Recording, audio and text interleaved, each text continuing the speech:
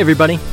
My guest this week does not have a familiar name, but you might know him by his longtime alter ego.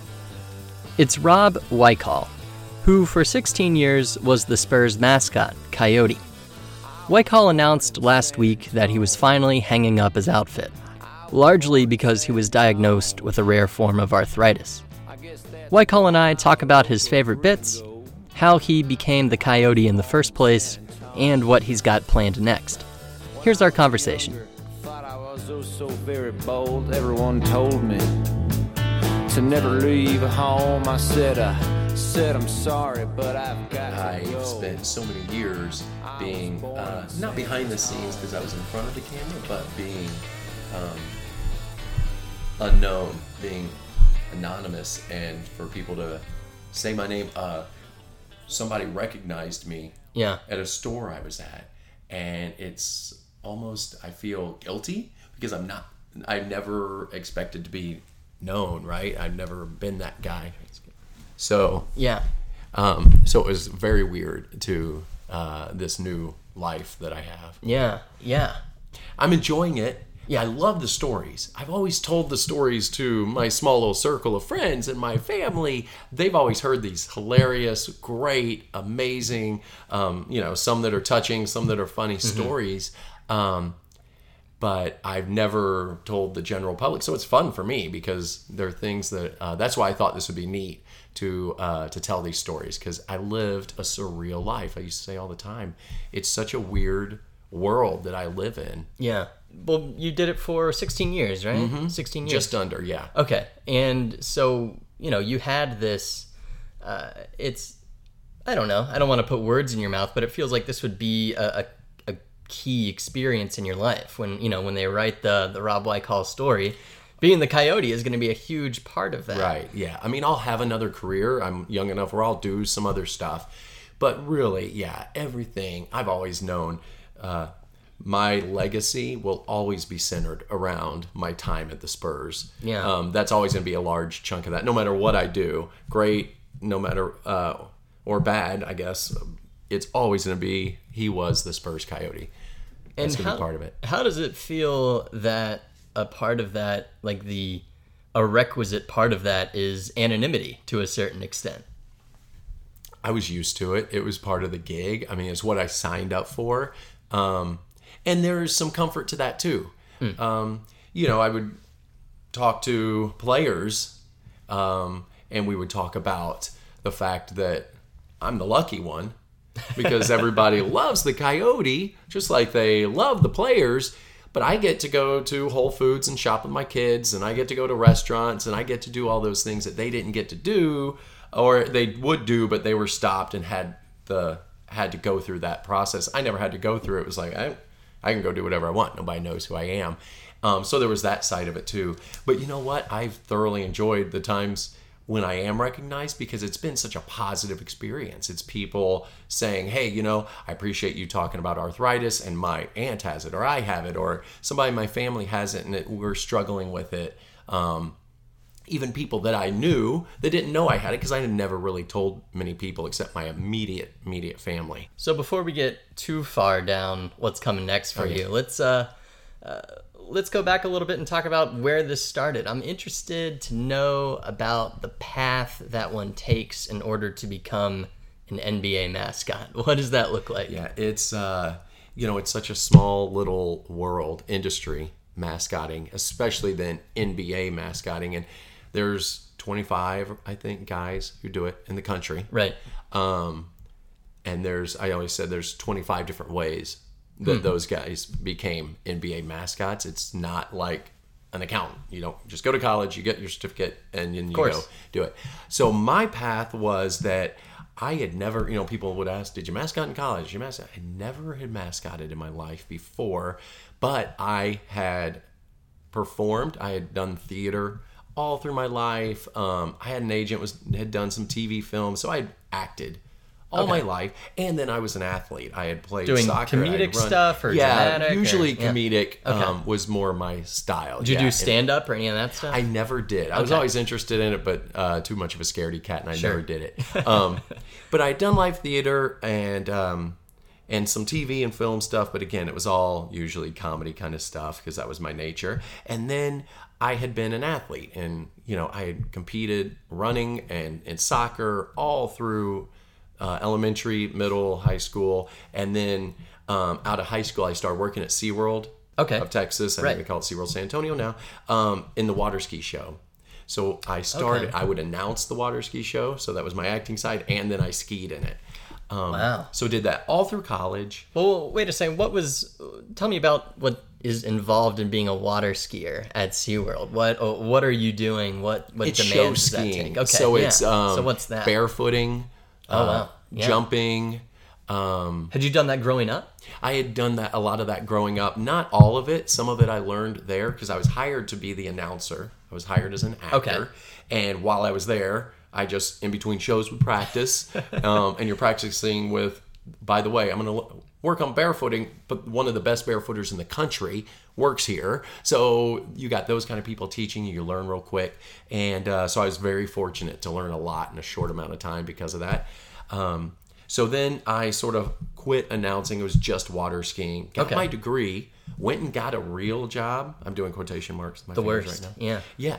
And hated it. Sure. What were you doing? I was selling new homes in a subdivision for a new home builder. And in San Antonio? Yep, in San Antonio. And I did it for about 6 or 7 months and just, 50 hours in one little room waiting for somebody to walk in to sell them a home, and I was just going nuts. Was it lucrative? Were you doing pretty good? I made more money than water skiing, but that's not saying much. So you weren't making much money, and you were trapped in this little room, and just literally you're staring out the window, and then it'd be like, okay, now I do push-ups, I'd run, it's like I'm just bored. So finally, I was like, can't do it. Went back to water skiing.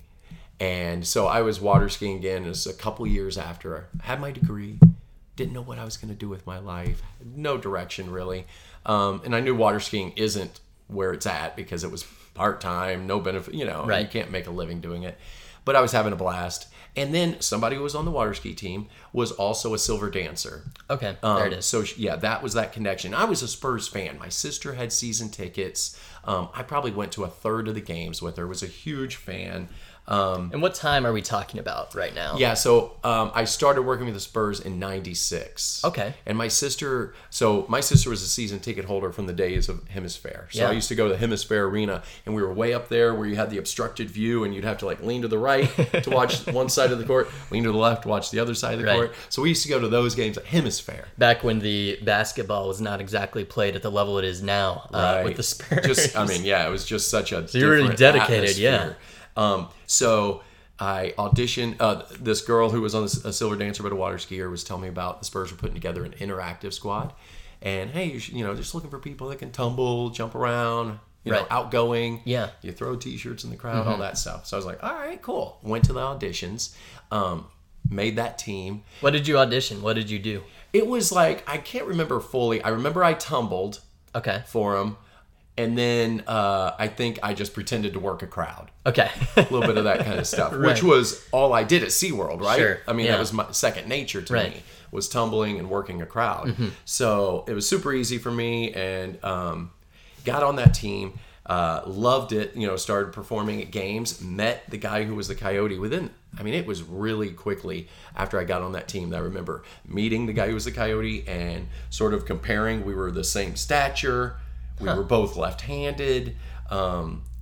Is that important, or is that just weird? It was very, I would say, coincidental, but very cool that we were both left-handed because it just helped keep that anonymity that who's the guy. So when I would go out, I started doing appearances as the Coyote, you still wouldn't know. I never would have thought of that. Yeah. Because he was left-handed. Sure. Because people notice that kind of stuff. Yeah, like a Zapruder film sort of thing, people tracking you. Very much. Very much so. So started doing appearances of the Coyote immediately. So that was in 96, that 96, 97 season. And once I fell in love with it, it was like, realized that this was a career. People actually made a living doing this. What? Right. Wow.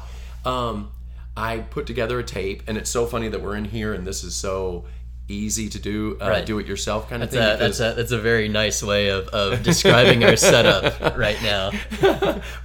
My first my audition tape I made, I borrowed my sister's video camera. I had buddies record me skiing, doing a coyote appearance. Then I just went to a basketball gym and took shots and did some tumbling and stuff like that. Had buddies record me, and Like the Rex Kwon Do tape Oh, from Napoleon Dynamite, like the it full was thing? pretty much that quality. That it was like literally VCR, blank tape to hook in the camera, press play, record, stop, Right. play, record, stop, to get my little cuts. It was so like low quality, low quality, but it's all I had. Now at this point, is this the thing for you? You have seen Coyote do his thing. You know that do you know that this is the path you want to go down? Are you putting all your eggs in this basket? Not necessarily. I didn't know what I was Okay. doing.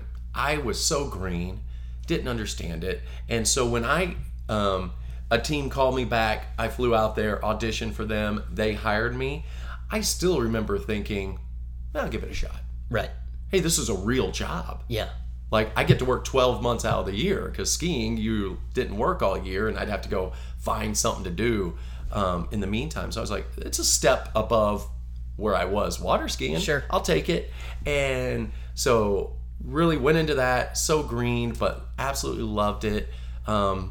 And so really never stopped. I did that for a couple of years, moved back to San Antonio, and went back to working for the Spurs as the full-time backup to the Coyote. Okay. And did that for a few years until I took over as the main guy. Got it. And so it wasn't anything by design whatsoever. It was happenstance. I fell into it, very accidental. But I always knew when I saw, from the first time I really watched the Coyote, when I started working for the Spurs, because even when I was a fan, I was such a basketball fan, I knew there was a Coyote, but I hadn't really taken it in as well as I probably should have. But when I worked for the Spurs and I saw him working, and I thought, it's easily something I was built for. Yeah. I really was. All I had done was acted and been an athlete all of my life, and my acting was physical comedy. So it was like I was meant to do this. Like, it's what I do as Rob, as jokes with my friends. Right. Anyway.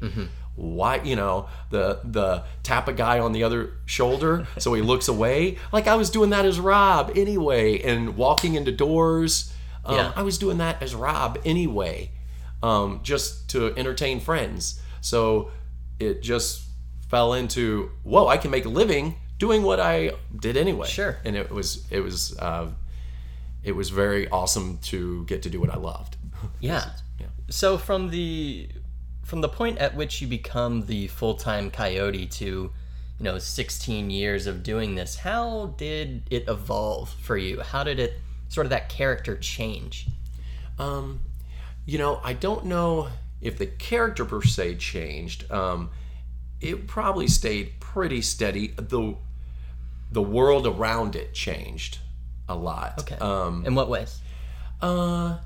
When I first got into mascotting, it was, we're talking, like I said, and this is late 90s. It was such a different world in the sense of the comedy that you were able to do was different than the comedy I was able to do at the end of my career. You just had to be much more careful in how you did things because of the perception. Now, to clarify, are you talking about regulations sent down by the NBA? Are you talking about the proliferation of smartphones and cameras and that sort of thing? Yeah, a little bit of all of that. Okay. A little bit of all of that. I had one of those old school big map books that are like, the Mapsco. Yes, Mapsco. It's like 100 pages, and you do the A4 and Triangulate I got to go to the next page. Right. So I remember literally, you got the head on, and I would be driving, and I would have I'd drive with like the bottom half on, right? Because I'm gonna change in my car. So you're not fumbling with the Mapsco with the big fingers. Yeah, with the big fingers that you're like, I can't lick enough to get that page to turn. So I'd be driving, flipping through a map book with that appearance form and going nuts. And if you got lost, you had to pull over to a payphone and call them to Right. say, I'm late, where are you at? All that to what I had at the end of my career, which is obviously so Streamlined. simple, Right. so streamlined. Yeah, such a different world. So did your approach to this job change over time? Did you learn any tips or tricks of the trade that you think you maybe didn't know when you first started? Oh, yes. For What are sure. some of those? Yeah, so when I first started, I understood what I was trying to get across, but I always didn't know how to get it across, if that makes sense. And what I really had to learn it's very difficult to, one is, first of all, I called it a Rolodex in my head. And in appearance, you're doing bits. And so I'm doing a bit with you right now, Michael, but I've already, out of the corner of my eye, I caught a lady or 3 ladies over here, and I'm gonna go mess with the ladies, and one lady has a purse on the ground, and I'm gonna hug her and I'm gonna grab that purse and I'm gonna go. Yeah. So I've already seen that. I know in my head, I'm figuring that bit out while I'm still doing the bit with you. So then I walk over, hug, take purse, walk off. As I'm doing that, oops, sorry, I'll bring it back to you. I've already seen this and I'm on to that. So it was a Rolodex of bits. Right. So as I would see somebody else do a bit, or one day I would do something and be like, that was a great one. Put it in the Rolodex, Rob. Remember that one. That's a good one. Just like a stand-up comedian builds, a set. I sort of had to build that set. And then things would fall off, new ones would come. I would remember an old one, put it back in, that kind of thing. But by the end of my career, my Rolodex was so large that it was almost like I could go infinity. Right. I had so much material. Yeah. And then in a game, I had a skit every game that I had to fill for years and years and years and years. So you figure all these that I'm trying to do something new very often. And so that literally is why I didn't sleep many nights, because that game's coming up. You've got to come up with something, and it ruled my world. And it's a 90-second timeout, a minute and a half that would literally, my world revolved around that. But at the start, it's hard in a minute and a half to tell a story, to get a beginning, have a middle, and have your punchline at the end. So that was a large learning curve, was figuring out how to do that in a minute and a half. Takes some time. You have to get their attention quickly and hold it for that punchline at the end. So that's an acquired skill for sure. What are some of the ones you're proudest of? Oh boy. That's a hard one. One that I think of just because it was fairly recently, and it's a classic bit. And lots of times you were doing sort of that, like, I know this works because I've seen it done, or I've done it, but I'm going to twist it and I'm going to change it up. But that way I know I'm successful. I'm going in with less variables out there.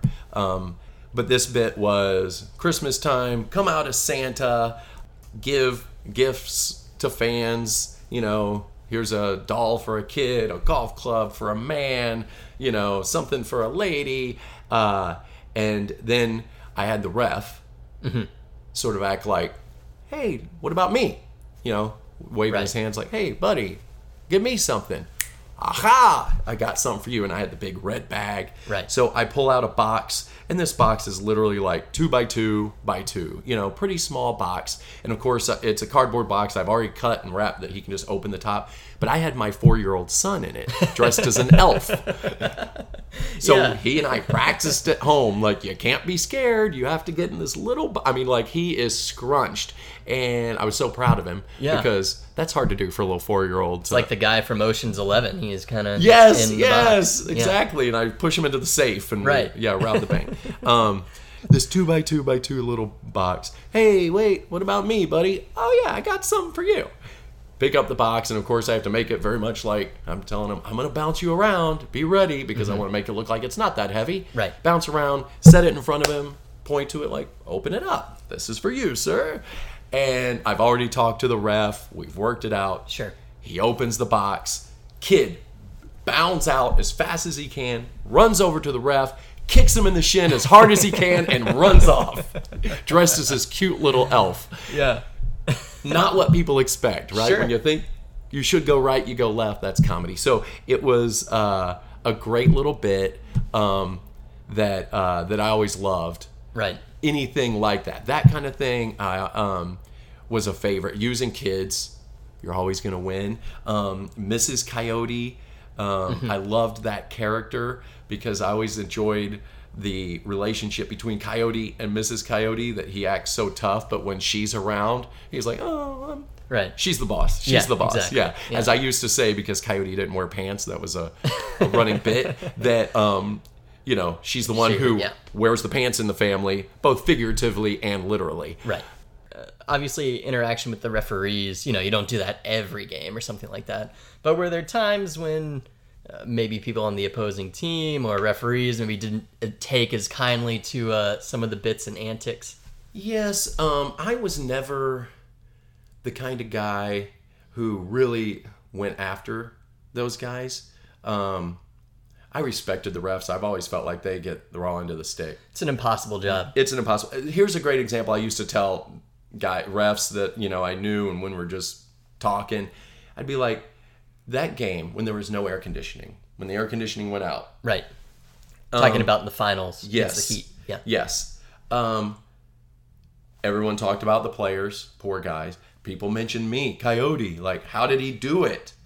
It's got to be stuffy in that suit. Oh, it was horrific. Like, nearly having heat stroke, crazy hot. It was unbearable. I never heard one person mention a ref. And what about those guys who are older than players and they went 48 minutes straight? They don't get to go sit and take a break. Like, they had no choice. Never one person give them any love. They're just forgotten. Right. Unless they do something bad. And what a hard job they have. So anyway, all that being said is, I had a great relationship with the refs. I don't remember your initial I was just wondering if there was an interaction, maybe it was with an opposing player, maybe not a ref, who didn't take kindly to I guess what I you were did. doing. Oh, yeah. And I was just saying I appreciated the refs and never wanted to give them a hard time. Just like the ref who got kicked in the shin. Right. He's good with it. Oh, it's of easy. course. I usually would try to make them a hero in skits as well. Players, I just sort of, I always felt like they got a job to do. I don't want to bother them. I've seen other NBA mascots mess with refs more, or mess with players more, and they think it's funny. I just was always like, man, I just don't want to bother the guy. Right. Just like I'm trying to do my job. And now, unless we've talked, he really wants to be a part, and or I'm making him a hero kind of situation, I might do some of that, but I tried to stay away. Now, there were times when I was doing SPURS and a player not only stood in the way, right, but sort of gave me a hip check as I'm trying to get by him to get on a letter, sort of gave me a hip check, knocked me over, like just sort of to the side. Of course, the crowd boos. They just erupt on him. Right. So it was almost like, I don't have to do anything. Exactly. It's probably good I'm just for going to you. jump back in Right. and keep going. I'm not even going to make a big deal about Makes it. your job easier. Yeah, it's like, okay, you got your moment, but I'm going to show you that you don't affect me, right? I'm bigger than that. Right. I'm not going to stoop to your level. But one time, and I cannot remember the player, but it was pretty funny. I'm doing SPRS, and I was about to go do it. I think maybe I'd done it once, was about to go do it that second time. Stop the music, and I'm standing there, and I see a player, opposing team player. He's walking out from the bench, and he's halfway between the bench and the middle of the court, and I can see the trajectory. He's going to get right in the way. So you have a moment of decision. Do I go right now and boom, boom, get in front of him so he doesn't mess with it? Or do I wait to let him come by? Or do I do what I ended up doing, which was my favorite, was just to start. Like, shh. So I wait until he's right there, and then S-P. Just stand there, like, watching him pass in front of me. Like, really? And it was just so funny. And then he passes by, and I'm like, all right, you. It was just so funny to me to change it up. And the crowd booed at him, and you could almost see in his face. He was like, what? Right. What happened? He had no idea. He doesn't know the bit. He's never been in San Antonio and seen SPRS. He doesn't even realize he's doing anything. But it was so funny to me. Yeah. One of those, organic moments that I love. I mean, those were the moments that I truly, truly, truly loved and would go to the back and I'm laughing inside and talk. Is the organic moments that would just occur were so much fun. Yeah. Did you ever, I forget, I should have looked this up. Did you ever have any interaction with Robin Lopez? I did do one. I know a lot of mascots did. Yeah. And so I didn't. Again, it was I like, should say, for those who don't know, Robin Lopez is a center who is notorious for doing bits with mascots. he's a mascot hater. Exactly. He yeah. isn't in real life. Right, of but course. he plays the bit. Yeah. And he does it well. Right. Yeah, so Robin Lopez, it's well known in our little circle that, hey, do something. When Robin Lopez comes in, do something, do something, do something. And so my whole take on the job in general was like, well, if everybody's doing it, then it's passe. I don't even want to touch it. Mm-hmm. I'm going to do the new thing, right? So it was sort of almost like that. And so literally the one interaction I had with Robin was simply, I was trying, almost overly doing it like, I'm not looking at you. I'm not looking at you. We're not going to, no, I don't have anything to do with you. I'm not going to have anything to do with you. And he's egging me on. Right. Literally in a timeout, sitting there, and he took like a towel or some paper or something and sort of threw it out, almost like a dog, like threw it out there like, come get it. Come get it. And I'm like, almost like a dog would be like, my master says don't get it, but I want to get it. I don't know. Finally, I creep over there, and I knew what was going to happen. So I sort of had my back to him so he could kick me in the rear. Grab the towel. He kicks me. I go flying, take the eyes, move them askew, like, whoa! I had my assistant come out and carry me off. And that was really it. And I looked at him like, yo, I'm gonna get you, man.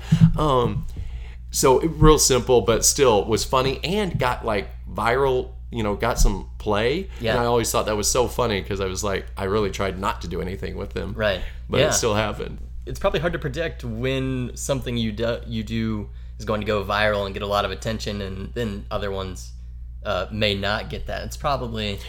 So I've had some of those instances where something happened, I never expected it to explode, and it did. So that's sort of funny.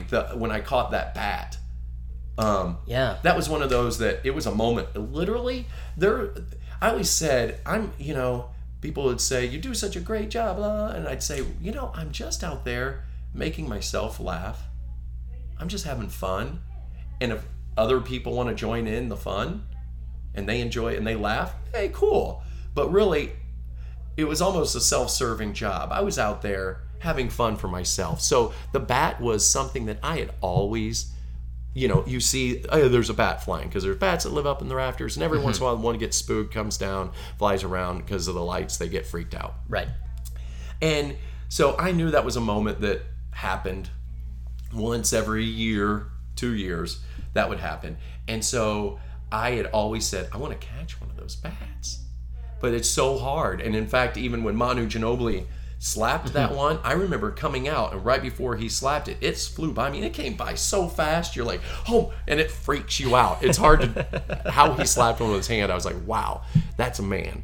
But that bat thing, it went viral, and but it was truly just, it was a bucket list thing for me. I wanted to catch a bat, man. Yeah. So I had that Batman costume and that net laying out there waiting for the moment forever.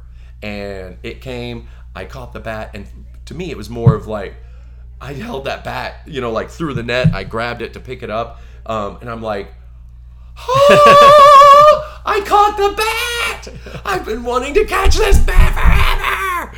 I did it! Yeah. Not even thinking there's people recording it, and tens of thousands of people all around you while you're having this moment. Didn't even think about it. I was in my own little world of, I caught this bat. Yeah. Well, I want to be respectful of your time, and I want to know a little bit about what's coming next for you. So, towards the end of my career, was having some issues, went to see a doctor, had this blood test done, found out I have this ankylosing spondylitis, a form of arthritis. And so I've known that for the last few years of my career. and sort of knew that, okay, the doctors were saying basically, you should not be doing what you're doing.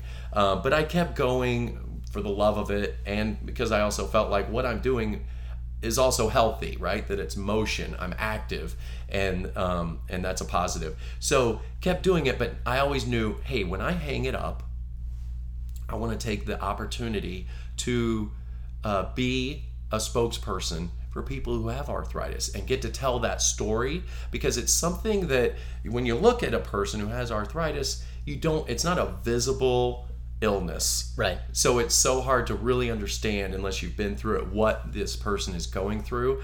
And I can understand that and empathize with the people that have it. And so to be a voice for them and to raise awareness for arthritis and to help raise some money to find a cure for arthritis is something that I feel honored that I get the opportunity to do now. And so I've known that I wanted to do that. And so I'm definitely going to pursue that as best I can. Sure. And so I'll be doing that, helping Arthritis Foundation here in town.